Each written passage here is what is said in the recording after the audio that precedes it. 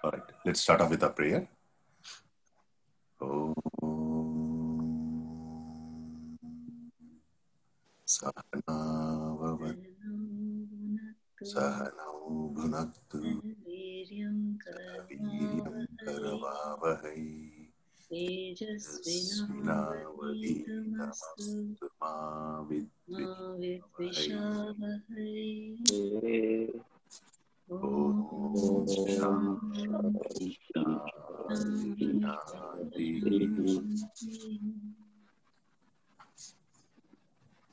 Good morning. Good afternoon, everyone. Welcome. So, icebreaker for the day. So, in Vishnu Sahasranama, there is one particular nama of Vishnu which summarizes the entire Advaita Vedanta. And let me share that with you today. So the shloka goes like this: Gurur Gurutamo Dhama Satya Satya Parakramaha Nimisho Nimishas Sragvi Vachaspati Rudaradi. So Sragvi is the word. Okay, so the word Sragvi means someone who is wearing a srag. Okay, now what is srag? Okay, srag in Hindi, the closest that I looked up to is a word called shrinkala, okay, which is like a mala, right? Shrinkala is mala. And in Telugu, it's called, saram. Saram means a mala again. So what does it mean, right? Like, so sragvi means is someone who is wearing a mala. That's what it means, right? Now, what's the deeper meaning for that? So mala means Vaijayanti mala. Okay, so something which is Vaijayanti mala is what that wearer is wearing. Okay, so what is Vaijayanti? Vaijayanti means that place which is actually the Indra's home.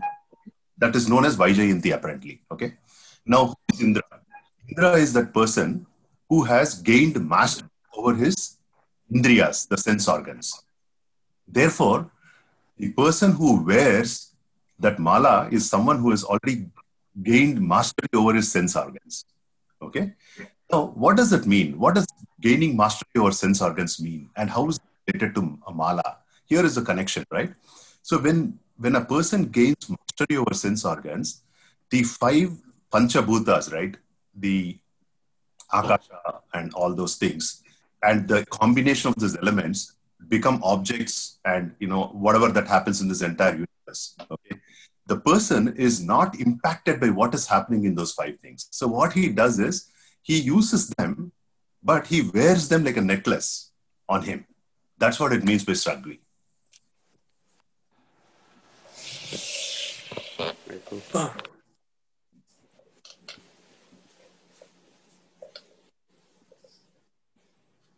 All right.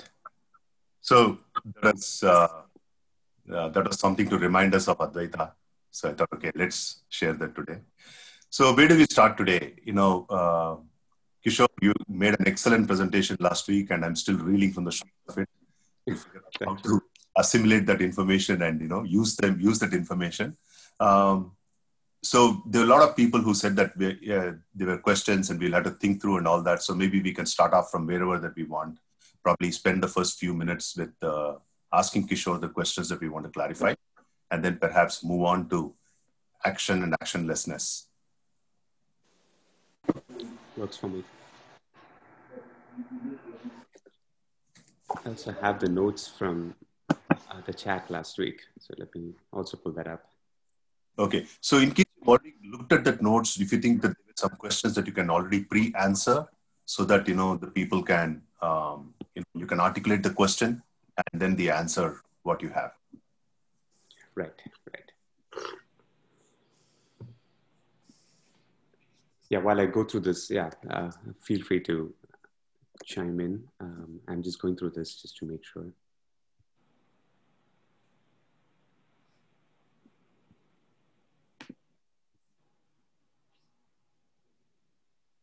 So,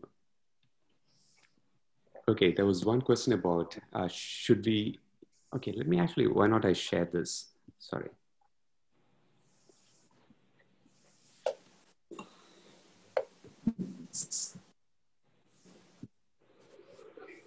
Are you able to see the screen? Yep. Yeah. Okay.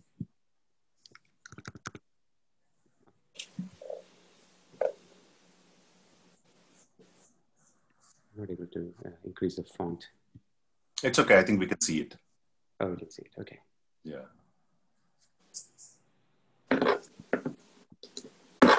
Okay. Yeah, I think there was a question from Sarah, right? About doing things for happiness versus from happiness. So does it mean that ambition and the motivation to do things and achieve things, would that go down, right?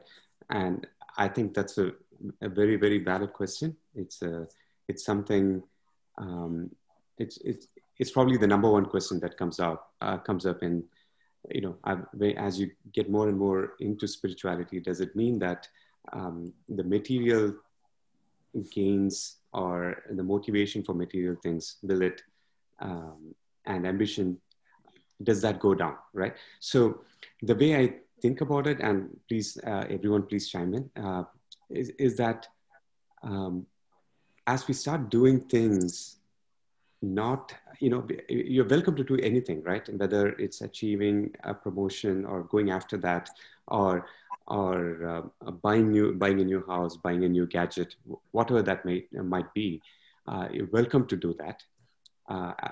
But don't expect happiness out of that, right? So why not do it just for the sake of doing that? Whether it's I'm doing something, you know, whether you're singing or getting involved in a new type of work, why not do it for the sake of that work, for the intrinsic value of that work, instead of expecting that thing or event to give you happiness? So that's the difference we're talking about. So when we do that, I think that becomes eventually that becomes the workers' worship type of a bhavana, instead of looking at it as a source of happiness. So let me stop there. I wonder if anybody else has a point of view there. I liked the way that you said it, Kishore. I think, sorry, before I say that, guys who are not talking, can you please mute your mics? Yeah. I think I like the way that you said it, Kishore, because it breaks down one big misconception that we have, that we can find happiness in outside objects. Okay, so we can still continue to acquire outside objects, but we don't need to necessarily have that association of happiness comes from there. And it goes back to the nama that we just now discussed, right, of Vishnu, Sragvi. We have to get to that attitude which says, okay, hey, I'm going to do whatever that I want to do in the world. Wear it like a garland on me, but I know that is not going to give me the happiness. The happiness is intrinsic to me. Very well said. Right. Yeah. So somebody else, yeah. Please chime in. I'm trying to increase the font of this guy.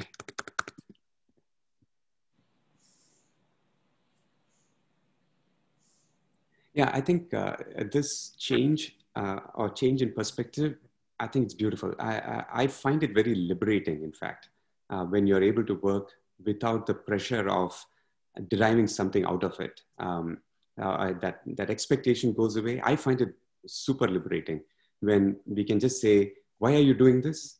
Just because that's it. There is nothing more to it, because I'm able to do it, and I'm doing it for the sake of doing that. I think that's a very, very liberating way of looking at it, because there is no expectation of a specific result. Again, goes back to our karma yoga concept, and it's very essential, I think. This is the biggest takeaway, one of the big takeaways from this whole thing, I would say. All right. Should we even call the goal happiness? It seems like a limiting perspective. Going through chapters 1 and 2, yeah, if you keep striving for the state, isn't that going to cause dissatisfaction of not having achieved the happiness? Good question. Yeah, I would love to see if anybody else has an answer, and then I have an opinion, but anybody else wants to pitch in?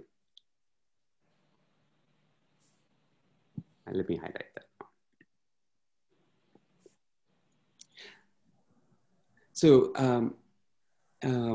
one way of looking at this, this is why I was trying to separate out the happiness as we know it today, which is, I think, the lower grade of happiness from the higher grade of happiness.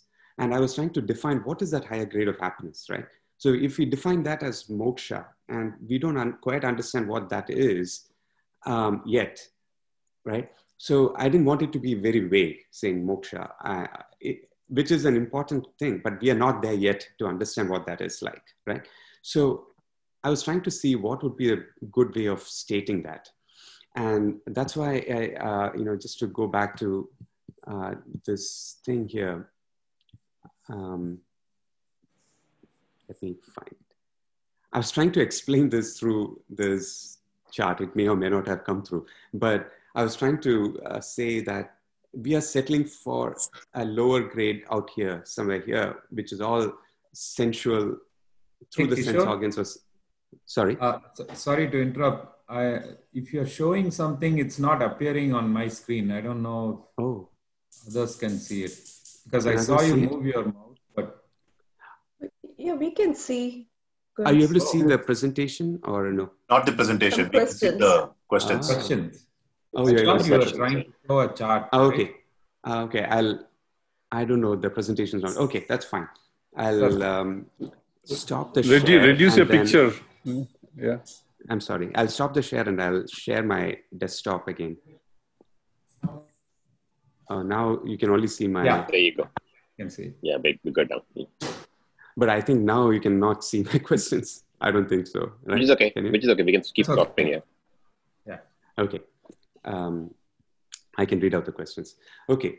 So this is why I was trying to portray this using this particular slide here, that we are settling constantly for the lower grade of happiness. The lower grade of happiness, what's the difference between lower grade and the higher grade of happiness? We can give it a different name for sure, but then what is the lower grade? The lower grade is typically conditional. It is sense object driven and sense organ driven eventually. That's how we derive those happiness, whether it's from what we see, what we, from all the five sense organs, right? So that's the lower grade of happiness. We settle for that.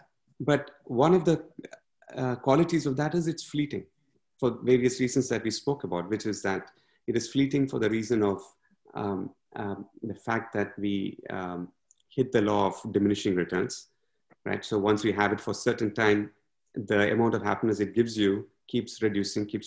Just like, when we eat and, the first time we eat the sweet, it's going to give you a certain level of happiness. After some time, it's going to go down, right? So that is an intrinsic part of what these things are like. So what does the higher grade look like? So I thought about it and I was thinking, how can we explain moksha in a form where we can at this point understand it better? And so to me, it came down to this, which is one, it's not conditional, and two, it's long lasting. So here it was fleeting and conditional. It is just the opposite of that, right? So can we achieve something there or aim for something which is of higher grade, right? So, and obviously, when we aim for something that's long lasting or permanent, it cannot be dependent on and unconditional. One, it cannot be dependent. And two, it needs to be based on something which is also static, does not change, right?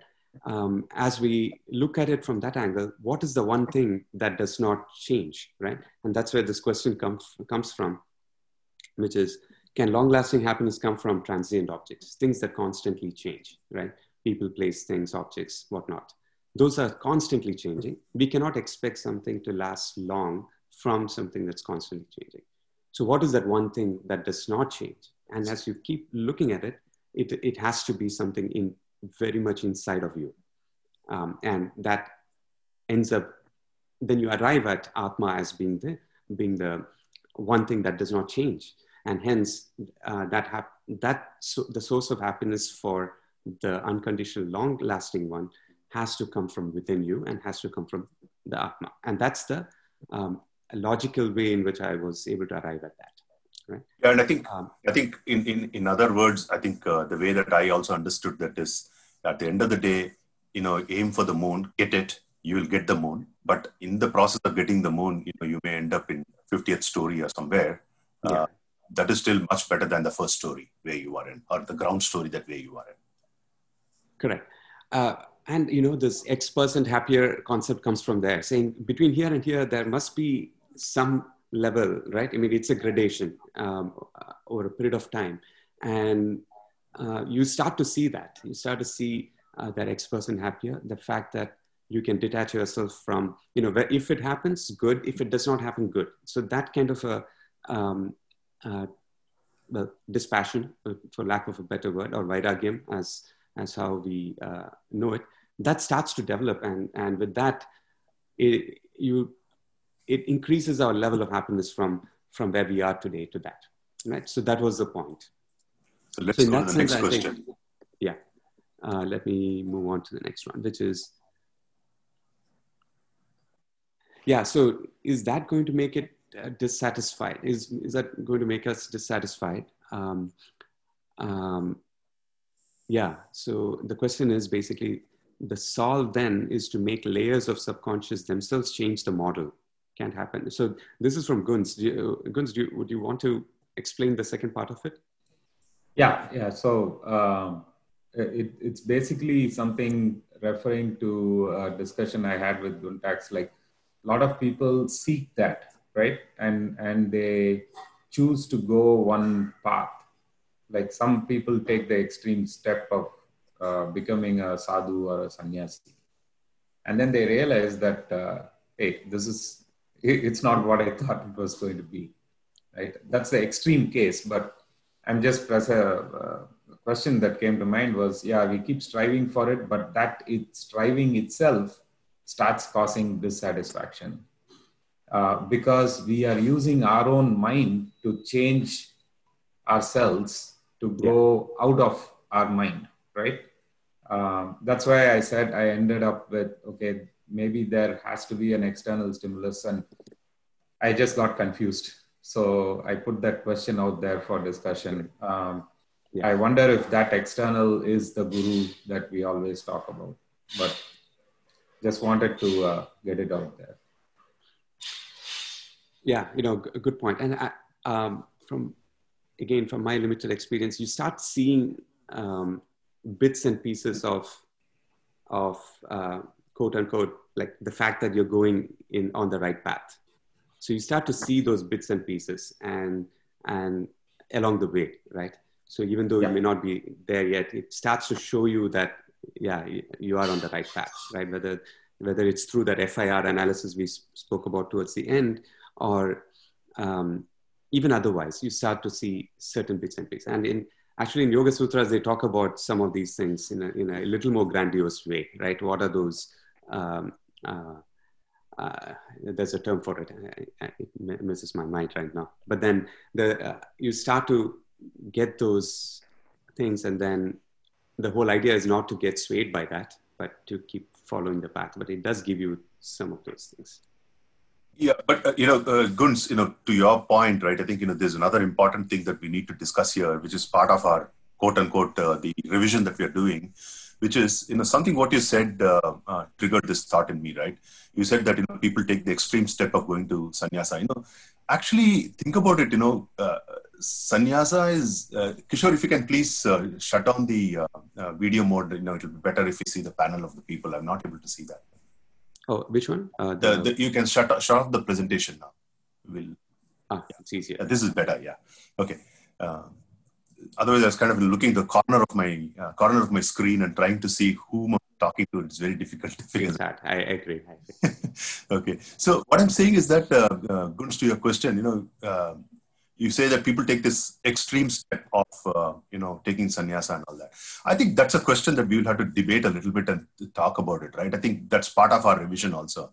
What do we actually mean by it? The way that I understand is, people who take that quote unquote extreme step of taking sannyasa, what exactly are they doing?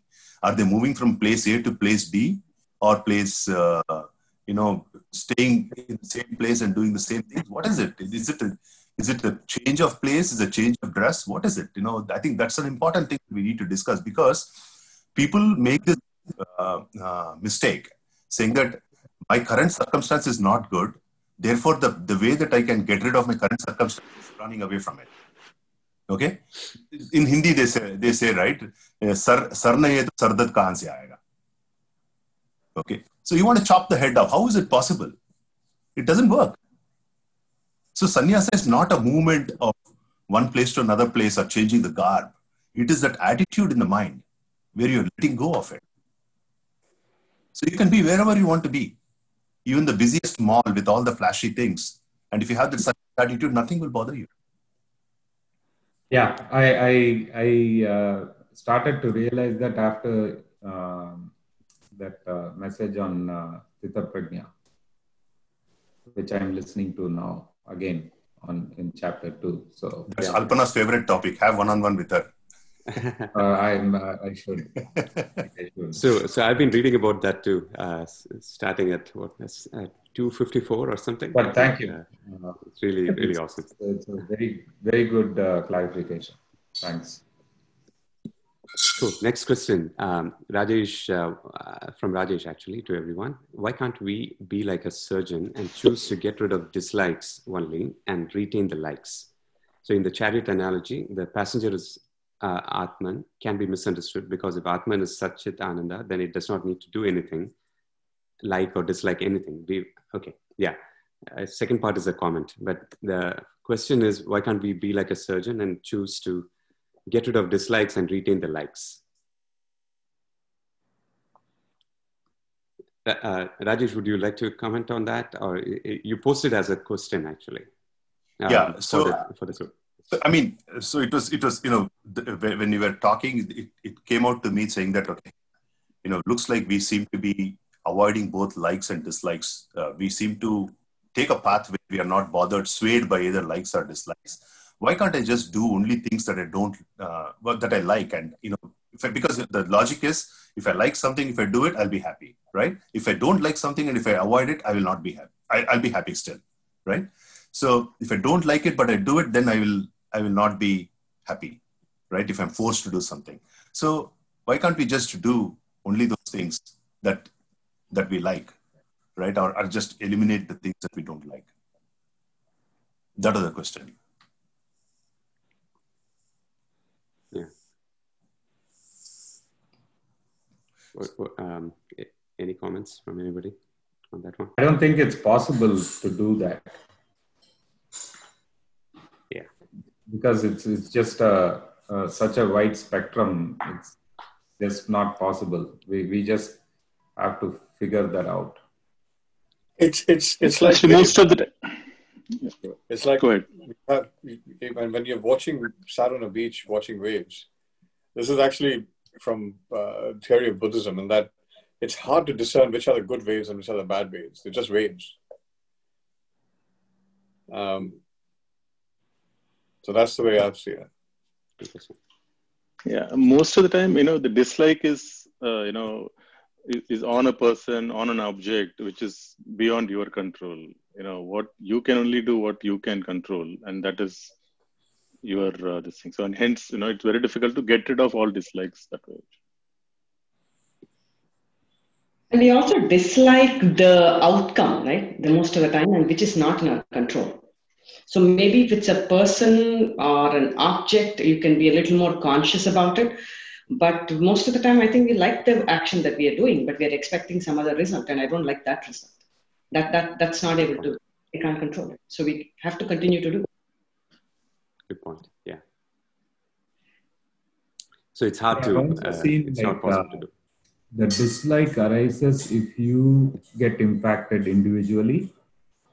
As long as it is happening outside of your circle of influence, or as long as it stays in the news, it's okay. It's that standard example, right? The dislike is, I heard one story where you hear about a train accident while sipping coffee, but then you get a call saying your son was in that train. right? So that is of course, it's not a dislike kind of real dislike example, but obviously you don't want that.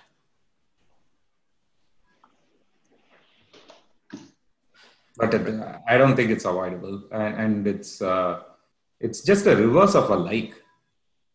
So maybe we should think of everything as a like.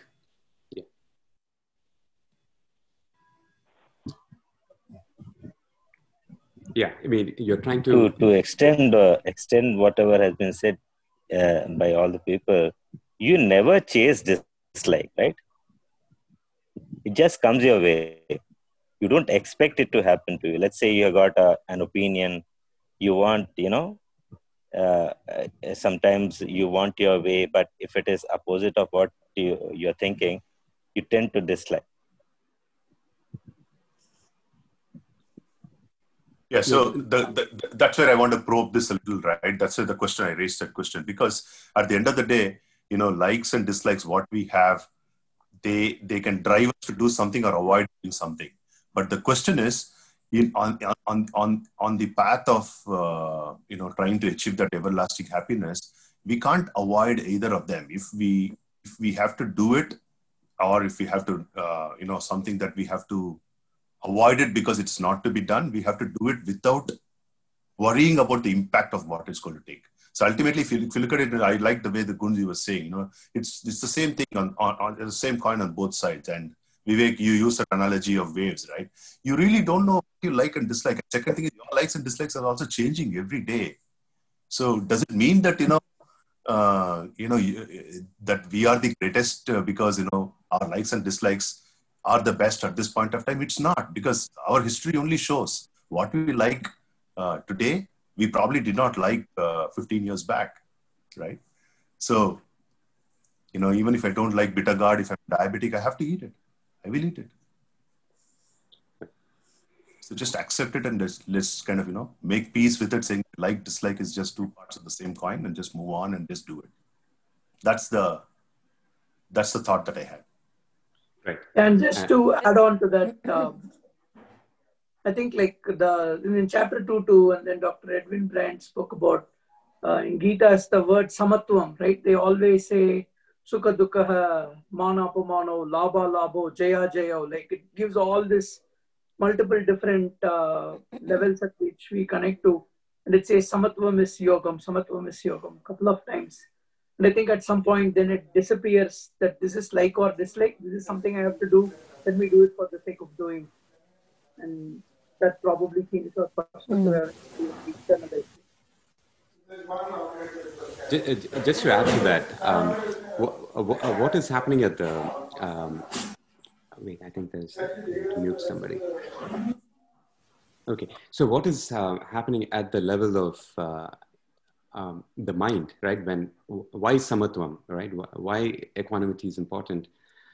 If you think about it, it helps you become more calm, right? So when you're not being dragged on either side, either you're pulling something towards you or pushing something away from you, right? So when that tension is not there, then obviously the mind is more calm, right? So it eventually leads to that place. So and then a calm mind is obviously able to, the intellect is able to act upon it, right? So the mind is calm, and hence the decisions, when you're faced with situations, the intellect is able to shine, and you're able to make those decisions from the level of intellect rather than from the level of the emotional mind, right? So which again leads to more calm, right? Because you've taken the right decision. So overall, I think it's a cycle, and it helps feed that positive, virtuous cycle. All right. Moving on to... Alpana and Ajay have unmuted their mics. You guys have something to add here. Yeah, no, I was Please. about to add that whether like or dislike, if you do something, if you take the example of even the like, and you do something, you will have to come back to take the results of that in case, Correct. you pass away before getting the results. So why create more karmas? Right. Kishore, you used one interesting word, vairagyam, in the context of the chart, right? Yes. Vairagyam, I always thought it as a trigger for people why they start a pursuit of seeking, etc. Is it a trigger? Is it a state? Because I think you refer to it as a state. Or I might have understood differently. Yeah. I think of it as a state, or it's a progression. It's not one point, right? Let's think of it as a progression, or I definitely think of it from along those lines. As you start to, it is loosely translated as dispassion or unattachedness, right? Again, goes back to the fact that you're not overly attached to the result being one or the other, right? So, and you start to see either one is fine, right? So you do something, and the result, if it's X, it's fine. If it's Y, it's fine too, right? So you start to build that attitude towards that, and to me, that state or that attitude is vairagya. Right. Rajesh, Alpana, do you want to add more to that? Yeah, I was just going through Brihadaranyaka Upanishad, right? Okay. The Brihadaranyaka Upanishad it starts off with a great story, and Gunz knows that story. He's been writing about that story. The story is like it's a conversation between husband and wife. So the husband is Yajnavalkya, and he has two wives, Maitreyi and one more lady, I forget her name now. And so he says one day, I'm going to go. I'm done. Sorry, Alpana. What's the name, Alpana? Katyayani. Maitreyi and Katyayani. Okay. So, Shyamala, I'm telling that I'm kind of, I'm narrating the point to answer your question about vairagyam, right? So he says, I'm going to, go away. I'm going to give you half of my wealth to you, and to both of these wives equally distribute and go away. Then Katyayani is very happy. She says, okay, fine. And she doesn't talk anything. Maitreyi says, okay, is this going to give me everlasting happiness? The wealth. Okay, whatever wealth that he had. He probably did not have a lot, but that was all he had. Then he says no. Okay. And then he goes, and then in the whole story, he tells about what gives everlasting happiness. At one state, he's giving the gyan to I think it is Janaka. The story goes on further. Okay. Then he says that there are three broad categories of things that we are attached to. Okay. And he categorizes it as Putra, Loka, and Vitta. Okay. Let me explain what I mean by that. So Vitta means anything that's related to money or objects. Okay. In general, so we are attached to objects or money or things that money can buy out of that. Okay. That's one attachment. Second thing he says is Putra. Putra means child, but in this broader context, relationships. Okay. People relationships. Then the third one, what he says is Loka. Loka means positions that we attain. You can think of it like a title. Okay, title today in our own job world or whatever.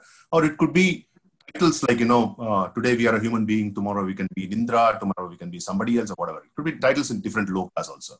So he says that people are enamored with these three things, and as they progress, they'll progress in one particular fashion. Move away from attachments to objects, okay, to moving to attachments to beings. And then they will start realize that that's also not very good. And then there's a beautiful example. They say, okay, let's say there's a billionaire, and the billionaire has got so much money, and but he doesn't have anybody to love him or for him to love others. So he says, okay, I'm going to, because I don't have anything else, I'm going to make a dog with gold. Okay. And every day he keeps looking at the dog, which is in gold color, which is made out of solid gold, but he's still not satisfied. That is, that's the one stage of their attachment. Okay. Then he realizes, even though it is solid gold, which is object, it is not it. Okay. Then he goes and buys a puppy. All right. Now the puppy starts loving him, and he starts loving the puppy. So suddenly his affection has moved. All that gold, what he had, did not really matter to him anymore because he left it. He says, that's relevant. What's relevant for me is the relationship between me and a dog, right? So the relationship, so he's moved from one to another. And then after some time, he'll realize maybe the dog will have some problems or whatever, or he will have problems with the dog or whatever, right? Then he'll say, okay, this is also going to go. Then he'll say, Vairagyam in this also now. Then Vairagyam in next thing also. And then finally he'll come and say, looks like, whatever that I'm trying to get attached to is going to, is not going to give me what I want. But I have to go through that process. So to your question, it's actually a process. We go through this process. Think about it, okay? For people who are extremely dependent on, material pursuit. When you say material, money and money-related pursuits, right? I think they crave for relationships. Think about it very, very carefully. They really crave for relationships, attention. Why? This is the reason. Yeah. I think that's very well said. And Rajesh, there's another example of, when a child is very attached to the toys, but over a period of time, the same toys that gave so much happiness in childhood, you kind of move away from it after a while, right? It no longer is, you're no longer attached to it. It's not like you've pushed it or suppressed it. Just you got over it, right? You got over it, and it no longer is giving you the same level of happiness. It's there. It's the same thing. It has not changed, but then how you relate with that has changed, right? So, and you got over it, and you didn't change by suppression. You changed because that's nature. That's how we become, right? So Vairagyam also happens in different steps. It's something that's explained in the Yoga Sutras, where they talk about a level where, let's say we are very much attached to coffee, right? And you got to have the coffee in the morning or read the newspaper in the morning, whatnot, right? So one level could be that when that thing is not there, right? When it's not given to you or it's not in your presence, then you're okay with it, right? But when you are in contact with it, then the attachment comes, roaring back, right? So, and then it goes into this another level or the higher level where even when it's there, you still are able to have the same level of an attachedness with it, right? And so on, right? And the highest level is obviously described as a level where you're completely unattached to, you're aligned with the self, and so you're unattached to everything, and you're able to see everything in a third party way, right? Where there's a distance between you and everything else, right? So, yeah, cool. Alpana, you had something? Actually, no, I just wanted to add a little bit on, the three Aishnas you mentioned, Putraishna, Lokeshna, and Vitteshna, and just link it to the sannyas. So the monks who take sannyas, so to them what it means is Putraishna is actually, it's, you need a son to do last rites for you to have a smooth onward journey after death. So that is what is at the core of everyone, whether we know it or not, but that's how Putraishna comes. So when a monk takes sannyas, they don't marry because they say, and they do their own last rites actually. That's the last thing they do before they take the sannyas. So that's how they take care of that Putraishna. And the second one is Vitteshna. So you want all the money to be able to do yagnas and all, where you can actually reach out to your Pitralok and they help you with having a better life in this life. So you need all the money to do that. Hence the sannyasi doesn't, for him, this life, he just wants to attain enlightenment. That's the ultimate aim. And hence they don't seek for that fulfillment. Then the third one is Lokeshna, which is to go to the higher heavens. So you do all the yagyas, etc., so that, in the next birth, you get a position in, one of the heavens, etc. And same for the sannyasi, that they don't want another life, so they don't want a higher one. So I thought I'll just add that, which links to how the sannyas works and what these three Aishnas are for a sannyasi, obviously. So what I think Rajesh was trying to explain for us, it's a little bit more wider, but even for sannyasi, these things are important, but how they try to cut one by one, these things. And thank you, Alpana, for that. I think one other thing that I really want to, share here is, of all, I've been reading so much about psychology since the last 20 plus years. I have never found the depth of psychology anywhere else. Carl, Freud's, you take whatever that you want to take. Anything else other than in our scriptures. If you look at it, the Bhagavad Gita, if you look at it, it's actually, the Gita that we are following as a textbook, right? Where does it say, God actually? There's nothing spiritual or quote unquote the common sense of understanding of what this thing is. It's about, the problems that your mind has. How do you solve that problem? That's what it talks about. Yeah. It's a psychology. And if you go to Upanishads, right, they say Upanishads is so hard to understand because it's psychology, completely psychology. You're so right. In fact, in the six philosophies which follow Vedas, 3 of them do not define God at all. They don't believe in it. And the other 3 they do, but yeah, as you rightly said. Right. I realized that, when I, after I presented, it occurred to me that I have not used the word, the word God does not appear in the slides. I just realized that after the fact. Yes, you're absolutely right. Now, in fact, yoga, for instance, has the term Ishvara, but it's more like a shout out to a concept and than something super core to it. Buddhism obviously is very, even in the 6, what you're saying, Alpana, is within the 6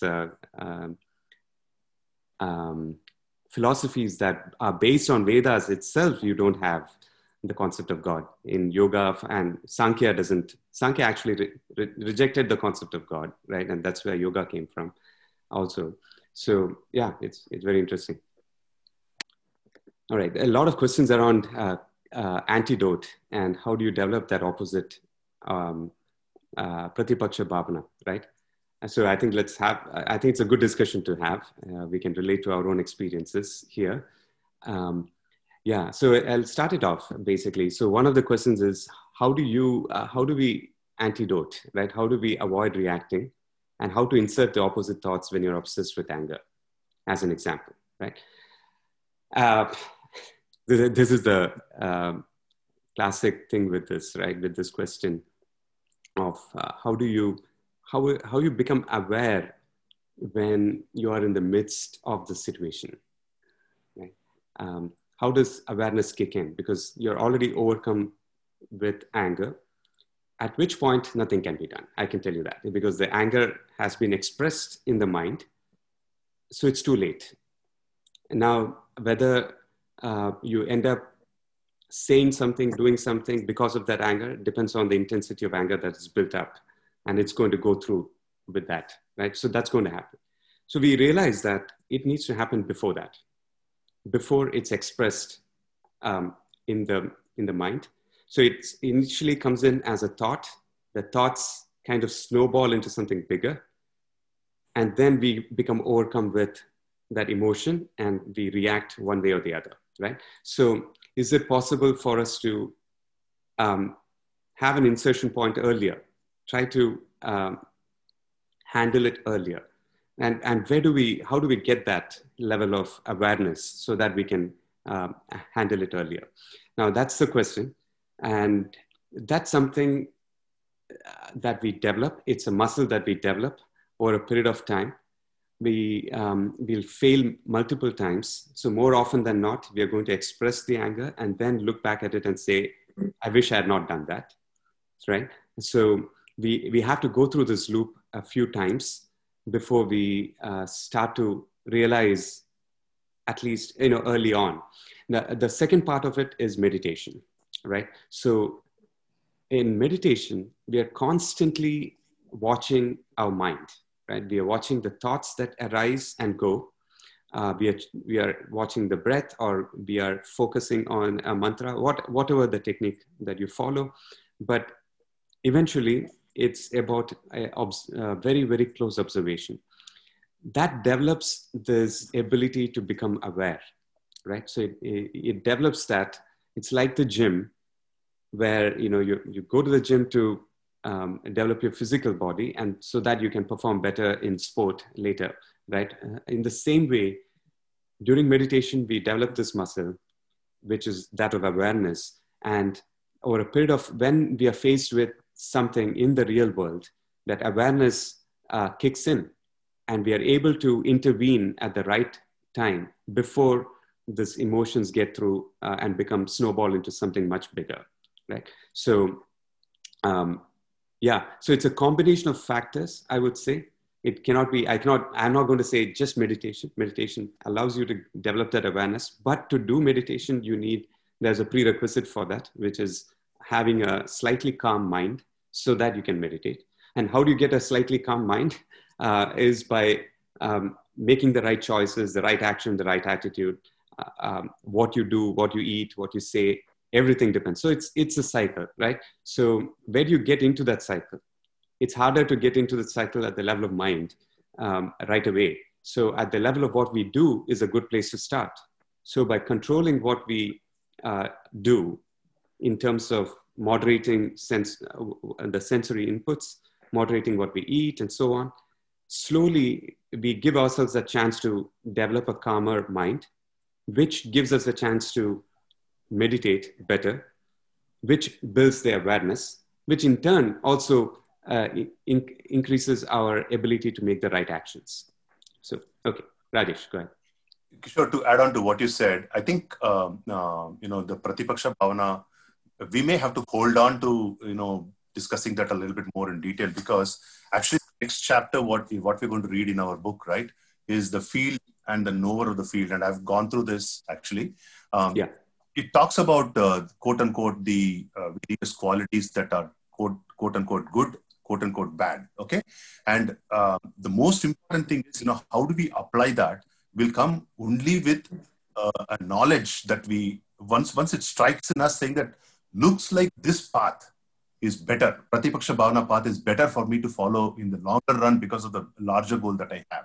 When that thing hits us in our mind, it's very, very easy for us to start adopting it, and then we'll switch our practice to something else. So my suggestion would be, Pratipaksha Bhavana, if we can have a rediscussion after we finish this chapter, it'll be wonderful. Yeah, no, definitely. Personally speaking, I see that being able to handle this at the right time, when you're in the middle of this, when you're about to face a situation, I mean, keep thinking about it in the sense that having the knowledge of something like this, a technique like this, I think is very useful. You can try it yourself in different situations that you're in. And as Rajesh pointed out, there are various concepts, or such as ahimsa, for instance, as an example. Having a good understanding of that helps the Pratipaksha Bhavana as well, right? The fact that, let's say I say that I want to hold on to ahimsa at all costs. So that's something that I've set myself to do, let's say. In which case, that leads to, before I say something to somebody, because I've taken a vow of ahimsa, if you will, I want to be clear that I'm not hurting somebody by my speech. And hence, I'm going to say the right thing. And that's going to give me that chance to check myself before I utter a word, or before I utter that sentence that might potentially harm somebody. It could even be carelessly saying something, right? Which might harm somebody inadvertently. You may not be intending to do that. But even there, you might check yourself and say, am I saying the right thing, right? I find that very, very useful, even if it's not, even in a business context. Am I talking too much? Am I saying what is useful, right? Am I using the minimum set of words to explain what I need to do, and then be a good listener after that? Things like that. We can start to develop those kind of qualities which show up in different ways, both in the business context, work, relationship context, and so on. So that's something, as an example of something we can all try and keep applying. Okay, I think we'll just take a couple of more minutes. I think we should be done. We will take another 7 more minutes to complete the questions and then probably switch gears. Okay, sounds great. No, yeah, yeah, a lot of questions around that, basically. How to build that Pratipaksha Bhavanam, and how do you become aware, from what I can see here. So let's open it out. If there are any other thoughts or comments, we can address it now, even outside of what was already asked.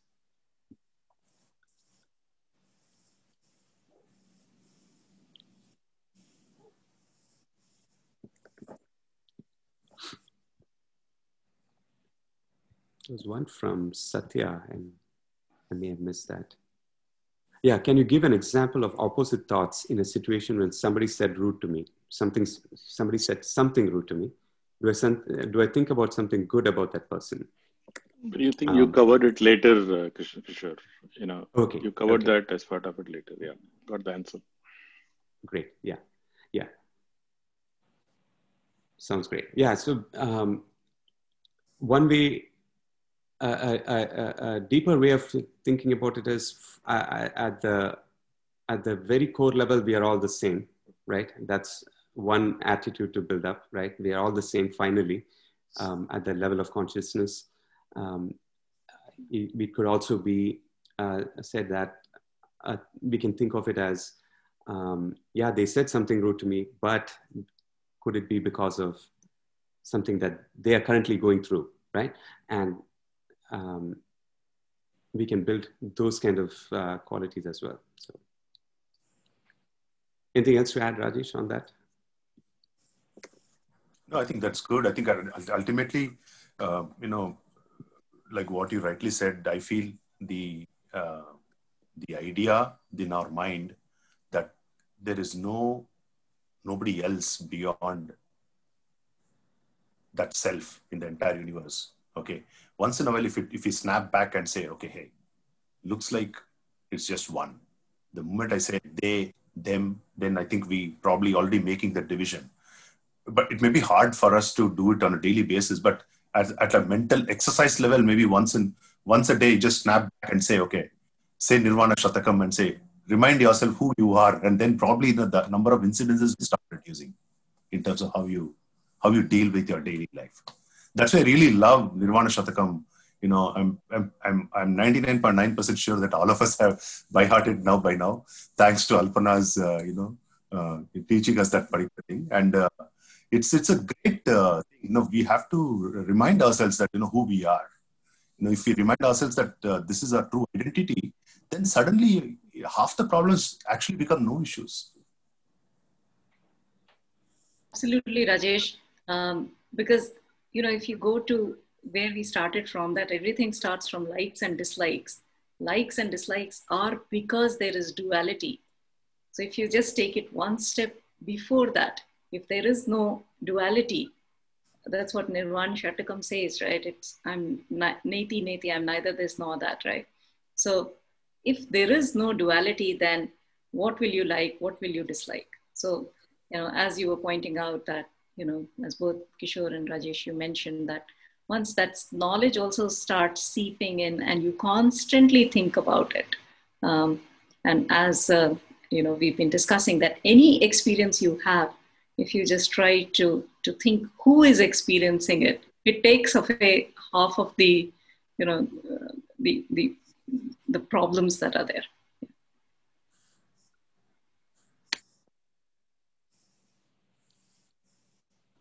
Sounds good, Rajesh. I think off to you. We can. Yeah. No, one of the things that I found very powerful is this whole concept of oneness. And so if somebody does wrong to you, I mean, there is an instant reaction inevitably. You know, maybe that's part of the training. But when you start thinking about the fact that it is, you know, we're all one, and that there is kind of no difference as such. So, you know, your attitude changes. at least it changes for me at that point, and at least kind of calms me down and makes me a little more accepting of, whatever is happening.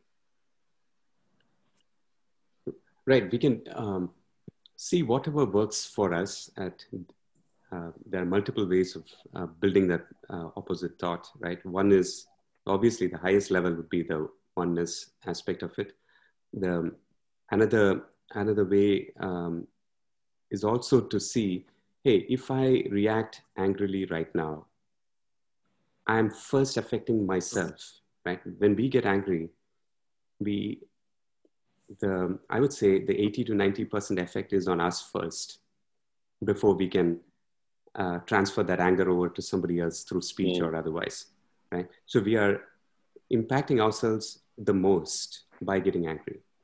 So to analyze that and say, is it worth it? Do I really need to go through that? Right? So even that kind of builds that internal check or awareness. And the next time a feeling comes in, we become immediately aware, not immediately, over a period of time, we start to become aware that, yep, anger is building up. And that's the reaction in the body that gives you that signal that anger is building up. This is kind of what Vipassana talks about, where it talks about being very much aware of the reactions in the body, because the reactions in the body are happening because of a mental activity. So, but since the mental activity is harder to keep track of that versus what is happening in the body, at the body level or at the level of breath, it's good to be aware of that and see that as an indication or a signal that you are about to get angry, right? So, and being able to intervene at the right time would be the key thing. Yeah, and to complete this discussion, right? I think if you go back, Ajay, what you said, and Kishore, what you said, if you go back finally to chapter 1 of Gita, it says that, guys, your problem is because you're ignorant of who you are. That's exactly what it says, right? And then, Correct. In chapter 2 beginning, Krishna says that Arjuna doesn't understand, and unfortunately we had to deal with 18 more chapters. Okay, so the whole point is it starts with the ignorance, and we have to get rid of our ignorance. So again, the whole idea is like, what we're trying to do in this whole path that we are trying to go on is, there is a realization that, we seem to be limited, or we seem to be finite in some fashion or the other, because of which we are making adjustments either to the outer world so that we become that expansive. I mean, one gross example, one of the Swamiji uses is that because a man can't have children by themselves, they get married and they have children, because now it's slightly, expansive view of yourself. Yeah, I can have children. How? Okay, there's a partner to you. And likewise for the woman too, right? And then now you expand the same analogy to different things. So you're trying to become expansive. Why do you have a family, large family, good neighborhood, good society? It's all because you're trying to expand your consciousness. Okay. The point is we don't know that. We don't know, but we are subtly doing it. Okay. Because that's the urge that what we have. So the stepping back, understanding the spiritual path means exactly what people are doing, but with the knowledge why they're doing it. That's all. That's a big difference. Yeah. The root cause, as we've all discussed at length, is desires, right? And often it is, everything is a kind of consequence of not fulfilling desires, so whether it's anger or jealousy or whatever else, right? But that's the harder part. So, if the thing that sort of seems to work in some instances is that you default to who am I, and that route kind of helps you kind of reconcile, So it's a process, but it's a combination of multiple things. And that's a good segue into the next topic that we had to talk about, right? Desires and actionlessness. Any thoughts from anyone on, how our desires, likes, dislikes gives rise to our actions, and what exactly is actionlessness, the way that the book talks about, and, please feel free to share. So we can revise that part of it and then move on. Otherwise, we'll have another 28 minutes and we probably would require one more class after that to revise. I'm writing a book on that. Wow.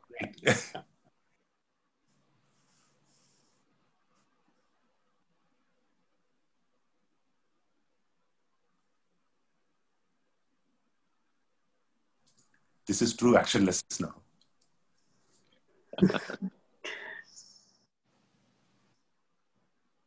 You're writing a book, Vivek? Everybody You're is writing a book, Vivek, on actionless? No, on desires and giving into desires. Oh, desires. Okay, I thought you were talking about action and non-action and action. Yeah. Alpara, you were saying something. No, I was saying it's action in actionlessness. Everybody is keenly waiting who's going to say something. So waiting is an action. So it is action in actionlessness.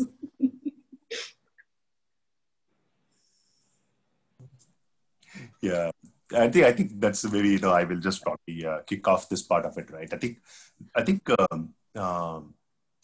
actionlessness for me, what it means is that if we do anything and in our mind, okay, if we labeled ourselves saying that I am doing this, or I am doing this because I want that as the result, then you are in action, period. Okay? But the same thing, whatever same task, if I'm doing it, but if you think that I am not doing this, I'm doing this because somebody else told me, or I'm supposed to be doing this at this point of time. Choicelessness for me. Okay? And whatever is going to be the outcome of it, it really is not going to bother me. Then suddenly you probably are going to do the same thing, maybe even better than what you were doing in the case one that I earlier described, in action case, and then you are just doing it out of choicelessness. And choicelessness now is good. It's not bad. That's what I would say is the distinction between action and actionlessness.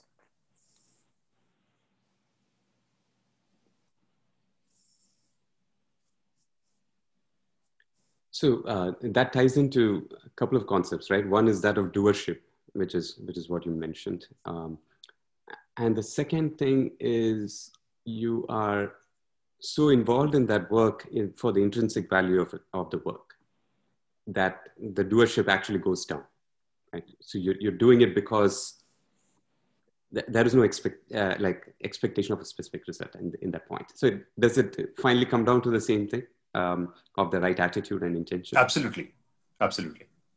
It comes down to that. So the whole point is it's that it ties down to two things, right? One is the karma yoga part of it. One is the bhakti yoga part of it. Because you not want to believe in quote unquote God or go to temples. Nobody cares. Who cares about that? If you say, okay, I'm going to do this with the same attitude that I have, okay, saying that what is that attitude? The attitude is, this is given to me. This is my duty in this world to change this world, whatever that is. Okay. Taking care of my children, my family is my duty. If you assume that that is your duty, and going back to the point of roles, right? You just do your duty the way it needs to be done perfectly, without expecting that, it's going to cost back some results to you. In that context, right, I was reading this interesting chapter somewhere. I don't remember where I was reading this. So in that, one of the Swamiji makes a distinction between, he uses two words, beautiful words. He says rights and duties. Okay. He says in the cosmic order, the order what we see, the natural order what we see here is, if we have to do something, okay, whatever we do, the right of somebody else. And he explains it in the case of children. Okay. As parents, if we are doing something for the children, then it is their right to expect that from us as parents. And it's our duty to do it for them. Okay. Now, we cannot do our duty and say, okay, now I'm 75, you take care of me. That is incorrect way of doing duty. Okay. So he says, argue for your duties. Make sure that you do your duties. Don't argue for your rights. Okay. Your rights will come to you. Whether they come from your children or somebody else, that doesn't matter. The cosmic order will take care. But you have to do your part in doing your duty. And I really, really liked it. Because duty and right, we are always, even in the work context, I do this, therefore I want a promotion, Why? No need to even bother about it. I'm not saying don't ask for the promotion. I'm saying in your mind, don't think that I need the promotion, therefore I'm doing this. That's the difference. I mean, there doesn't need to be an and condition there, right, Rajesh? I mean, I do this duty, but I also want my rights. Yeah. Right? Yeah. So the point is you also want your rights. The point is you are already assuming that you want that is a right for you. But what I'm saying is the very fact that let's say in the work situation, they are paying you a particular salary to do a particular work. Okay. You already got your right. What more do you want? So let's take an example of relationships. Again, the relationship could be of a parent-child or siblings or a wife or a husband. There is a duty. What is a duty for one can become a right for the others, right? So how do you kind of strike that balance?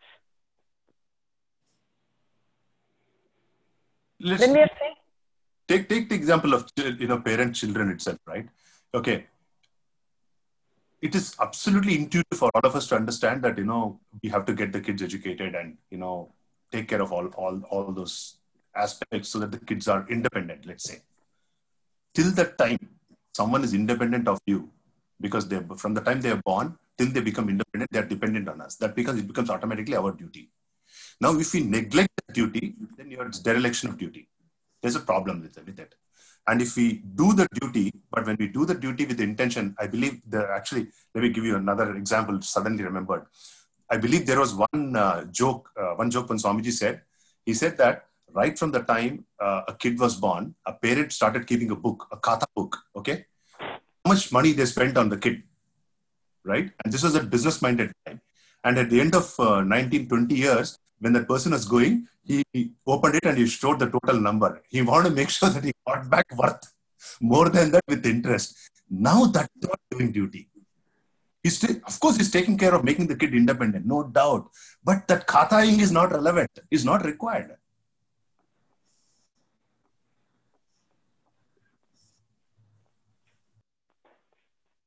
Okay.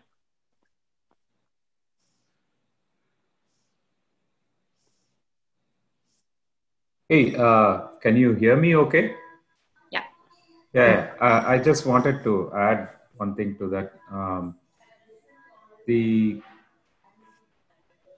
aspiration to keep climbing higher, whether in professional or personal, is always a good thing, right? I think we all agree on that. We are trying to aspire higher in the way we do things, thinking outside the box and you can add all the cliches to that. It's always a good thing because it takes us to a different place, makes us learn more and all that. So, for example, with the kids, nudging them or, my kids say you're trying to force it on me. So I pull back when they do that. And then I'm at this place where I need to keep nudging them to experience different things and do that way. But it's not, I don't think we are, even for ourselves, I don't think it's a desire. A lot of times we might be doing that because that's the way we have been taught to do it. You have to aspire for something higher, you'll become a better person and so on. So we just do it unconsciously. I'm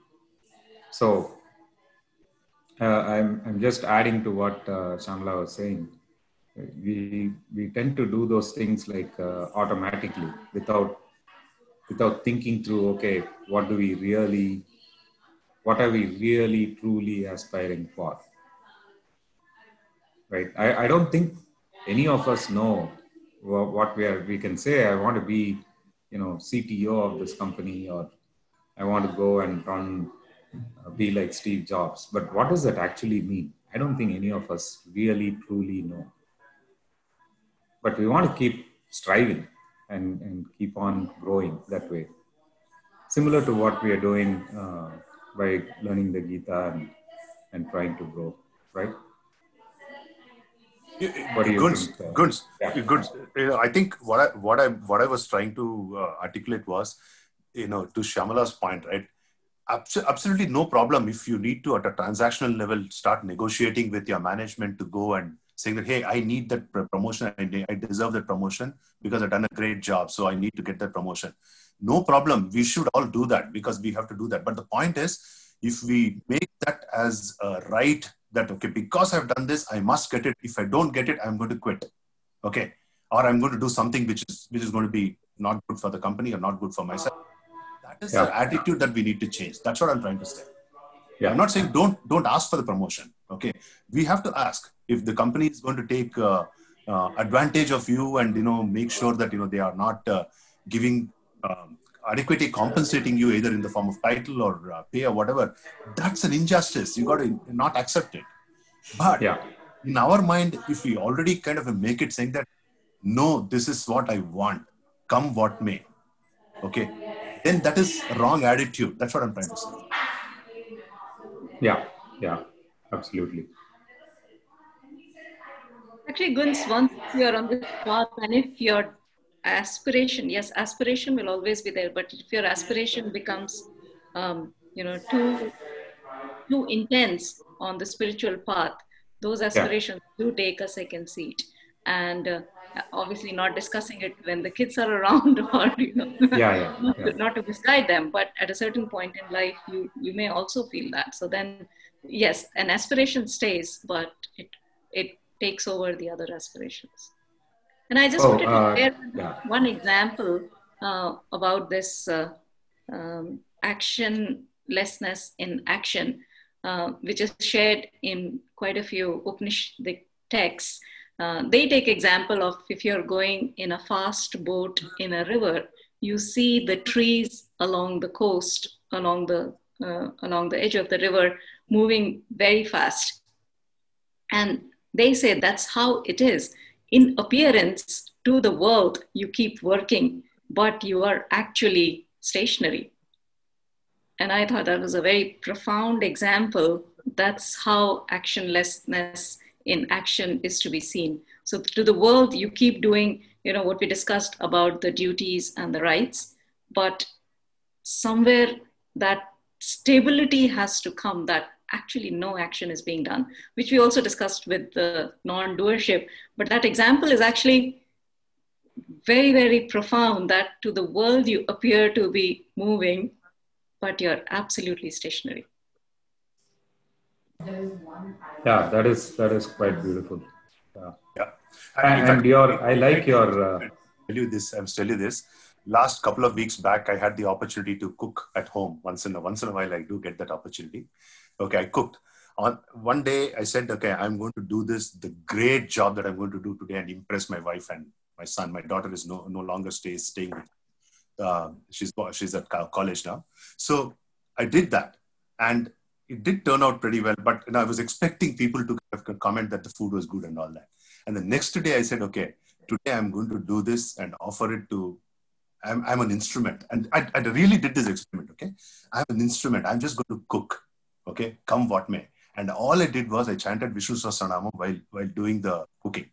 Right? I really enjoyed the food. I don't know family.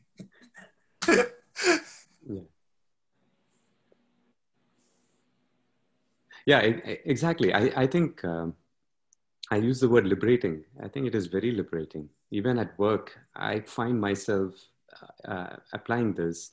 We do the same things, or we actually do things much better with this liberating attitude, I would say. Because you're no longer doing it because you want X or Y. You're doing it because that's what needs to be done for that particular role that you are in, whether it's at work or at home or somewhere else. And so you get involved a lot more because the mind is no longer pulling you down with all kinds of other thoughts related to, if you do this, then you get that. If you do this, you get this other thing.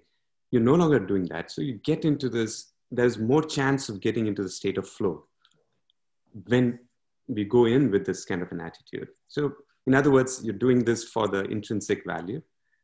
And eventually, when you're in a state of flow and you're doing work, it's going to be a much higher grade, higher quality of work in the end, which again, you're not expecting a result out of that, but that itself is the result.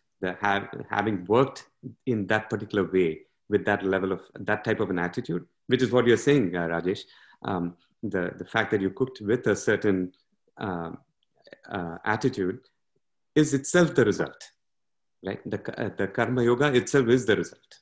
The fact that you did work with that attitude is the result.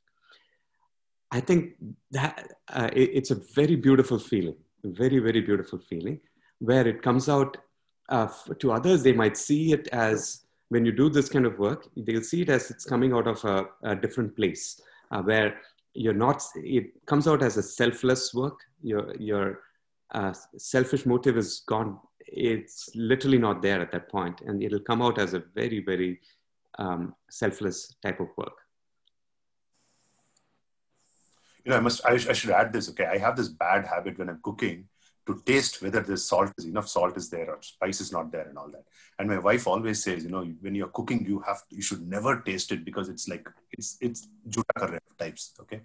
So on that day, you know, since I was doing this with an attitude, I said, I'm going to do whatever it comes. It comes, it comes. It was perfect that day for me. I was very happy that day.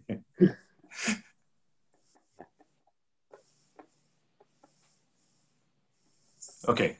We are still 10 minutes away. So actionlessness, anybody has any questions, thoughts that we need to discuss here? Or do we think that, you know, we are good in terms of our understanding of what actionlessness in action is at this point of time? Of course, our understanding will keep deepening as we keep learning this. But at this stage, are there any burning questions on that particular topic that we need to discuss?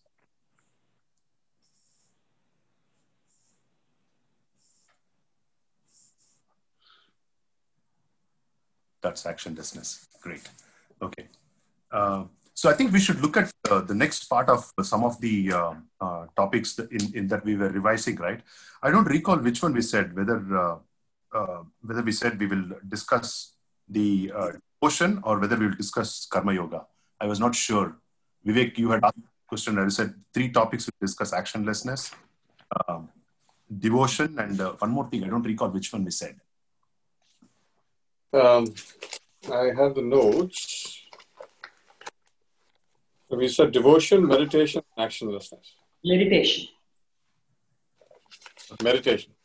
Meditation. Okay. Devotion, meditation, actionlessness. Okay. Meditation, I think we will not be able to do enough justice to do that.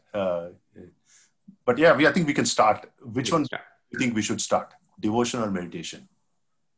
Or I can tell one example again related to actionlessness. Yeah.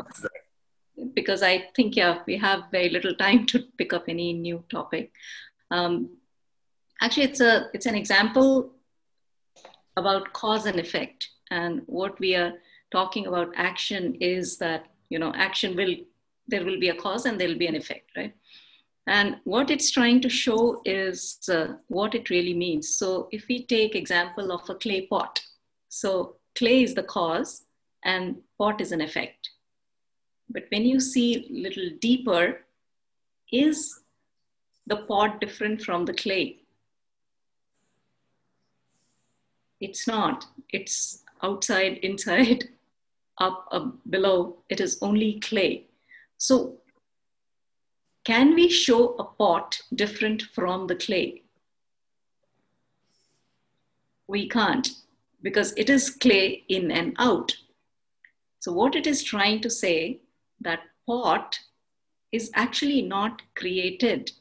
There's nothing which is created. That means there is no effect. It is clay in and out, right? So hence our general belief that there is a cause and an effect, if the effect cannot be seen separate from the cause, there's actually no effect. So I just want to leave you with this thought that actually the whole concept that we keep talking about, cause and effect, it doesn't happen. And that's what helps seeing oneness through everything. I mean, this is just an example of clay and pot, but you can apply it to anything. So if the two things are not different, then if there is no cause, how can you expect an effect which is different from the cause? It is cause through and through.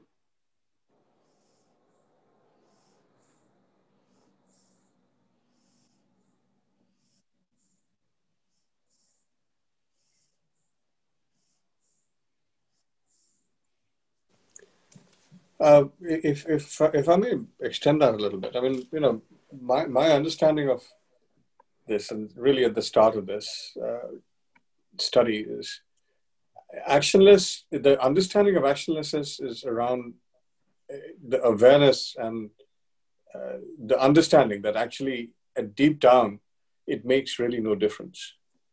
And that awareness and attitude that brings, so even though our role here is to act, and there's no way of getting away from action.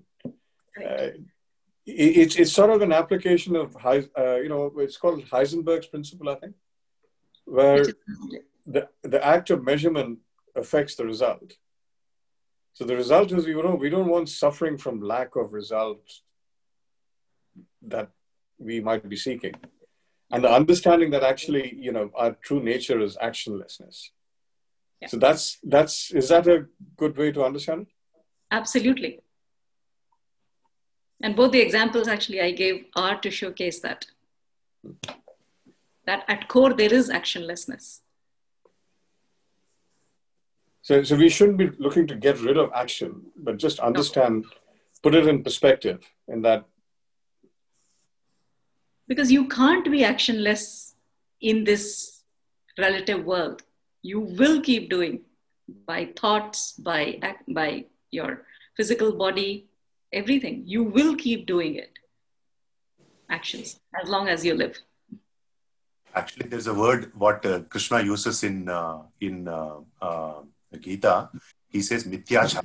Okay, basically what he says is, for the person who thinks that he says that I don't want to do all these things, and goes off to some place, and in his mind he's thinking about those things. Okay, then it's like a split personality.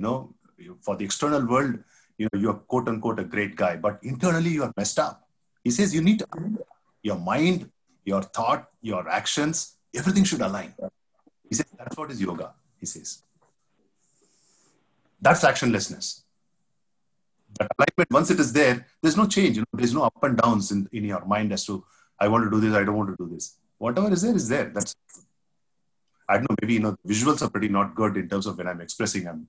But I think in my mind it's very clear. It's like you just have to be one not a dead person, right? Not the hard dead symbol, but it's there. That's like intensely there.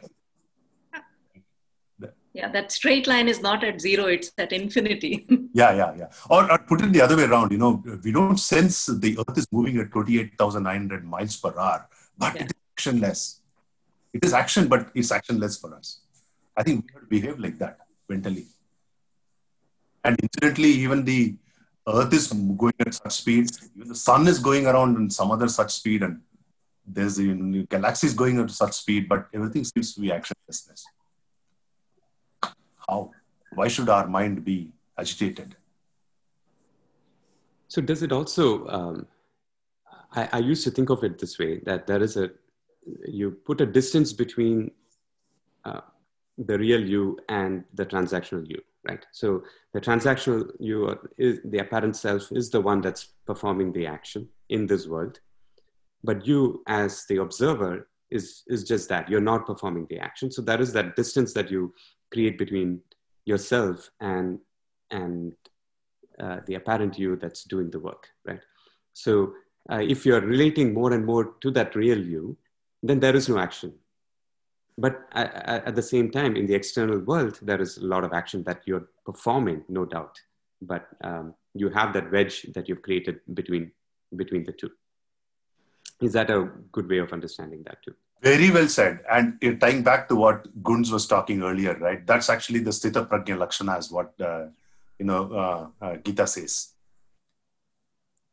Right. Yeah, So I love that, Kishore, with the fast boat, with the trees passing by, and this one, it's coming together really nicely for me. right. But I shouldn't say for me, I should say for us. But an example here that I actually wanted to put, I've been trying to visualize how to put it out on a slide, but basically, again, going back to, we have spoken about this example, watching a movie, and being part of that movie versus being part of the audience. So if you're part of the audience, anything that's happening in the movie, you know that you are the audience. And hence, whatever happens in the movie, somebody's running away from dinosaurs and trying to escape the Jurassic Park. Obviously, that person is going through a struggle and tension and whatnot and has to do that. But then you know that you're the audience, and hence there is no fear, there's no tension, there's no stress.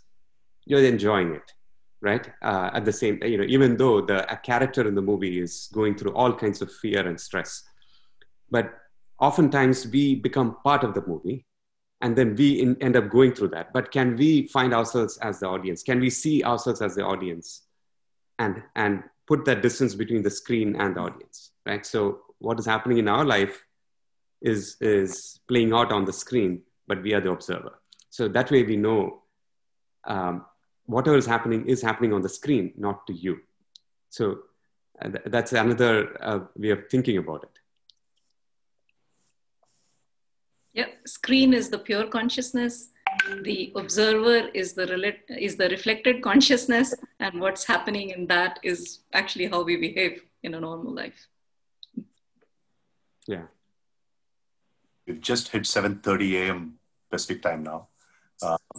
I've noticed Shanta, VP Rajesh, and they were pretty silent today. Any comments, questions from feedback, inputs from you guys? Any thoughts from you that you want to share?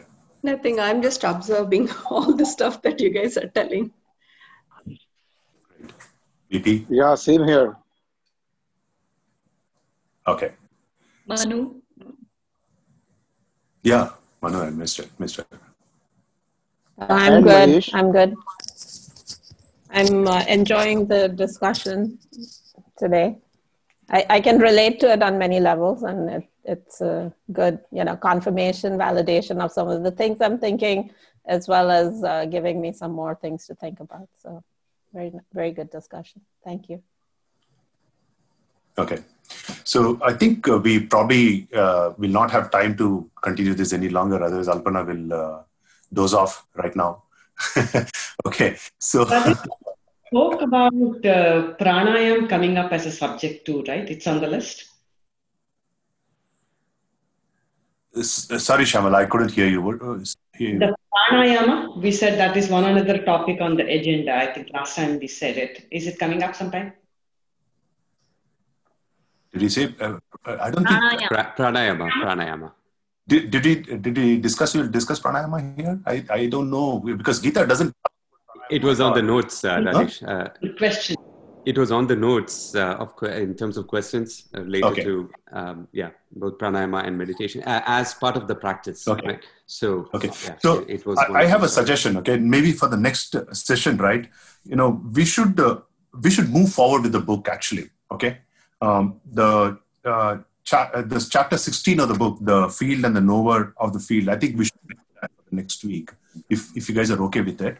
But I would suggest one thing, and that's going to be a little. I think it's going to be a reasonably okay topic. I would feel, based on the background what we have so far. But maybe we might want to revise a little bit about what concepts of meditation is in the next weekend session, if that's okay with you guys. Okay. So, but we will change the order. We will not first revise the meditation, because the moment you get there, we'll 1.5 hours. So first we will move forward. Okay. We'll show some action and then go back to actionlessness. Okay. First we'll show some action on chapter 16. And then once you have discussed chapter 16, gotten some fundas clearer, then we'll go back and do some meditation review. Okay. It's request is if you can discuss devotion a little bit as well, because that's something I kind of struggle with practically. I understand the concept. Yeah, sure. We can do that too. So that, maybe 45 minutes to an hour, we will discuss our chapter 16, and then 30 minutes on devotion plus meditation. And if there is time, maybe touch upon pranayama, which is probably not that relevant in the context of Bhagavad Gita, but since there was a question from you, we will probably talk about it. Okay? All right. Over to you, Alpana. Right. Om Purnamadaha Purnamidam Purnat Purnamudachyate Purnasya Purnamadaya Purnamevavashishyate. Om Shanti Shanti Shanti. Hari Om Tat Sat. Shri Krishna Arpanamastu. Thank you, everyone. And I saw your question today on the chat in terms of happiness is not suffering. Actually, the meaning of this shloka is exactly that. You don't have to add anything or remove anything from me for me to be complete or unlimited. That's what this shloka means. It's a powerful shloka. Yeah. Thank you. Bye, everyone. Thank you. Good night. Yeah. Thank you.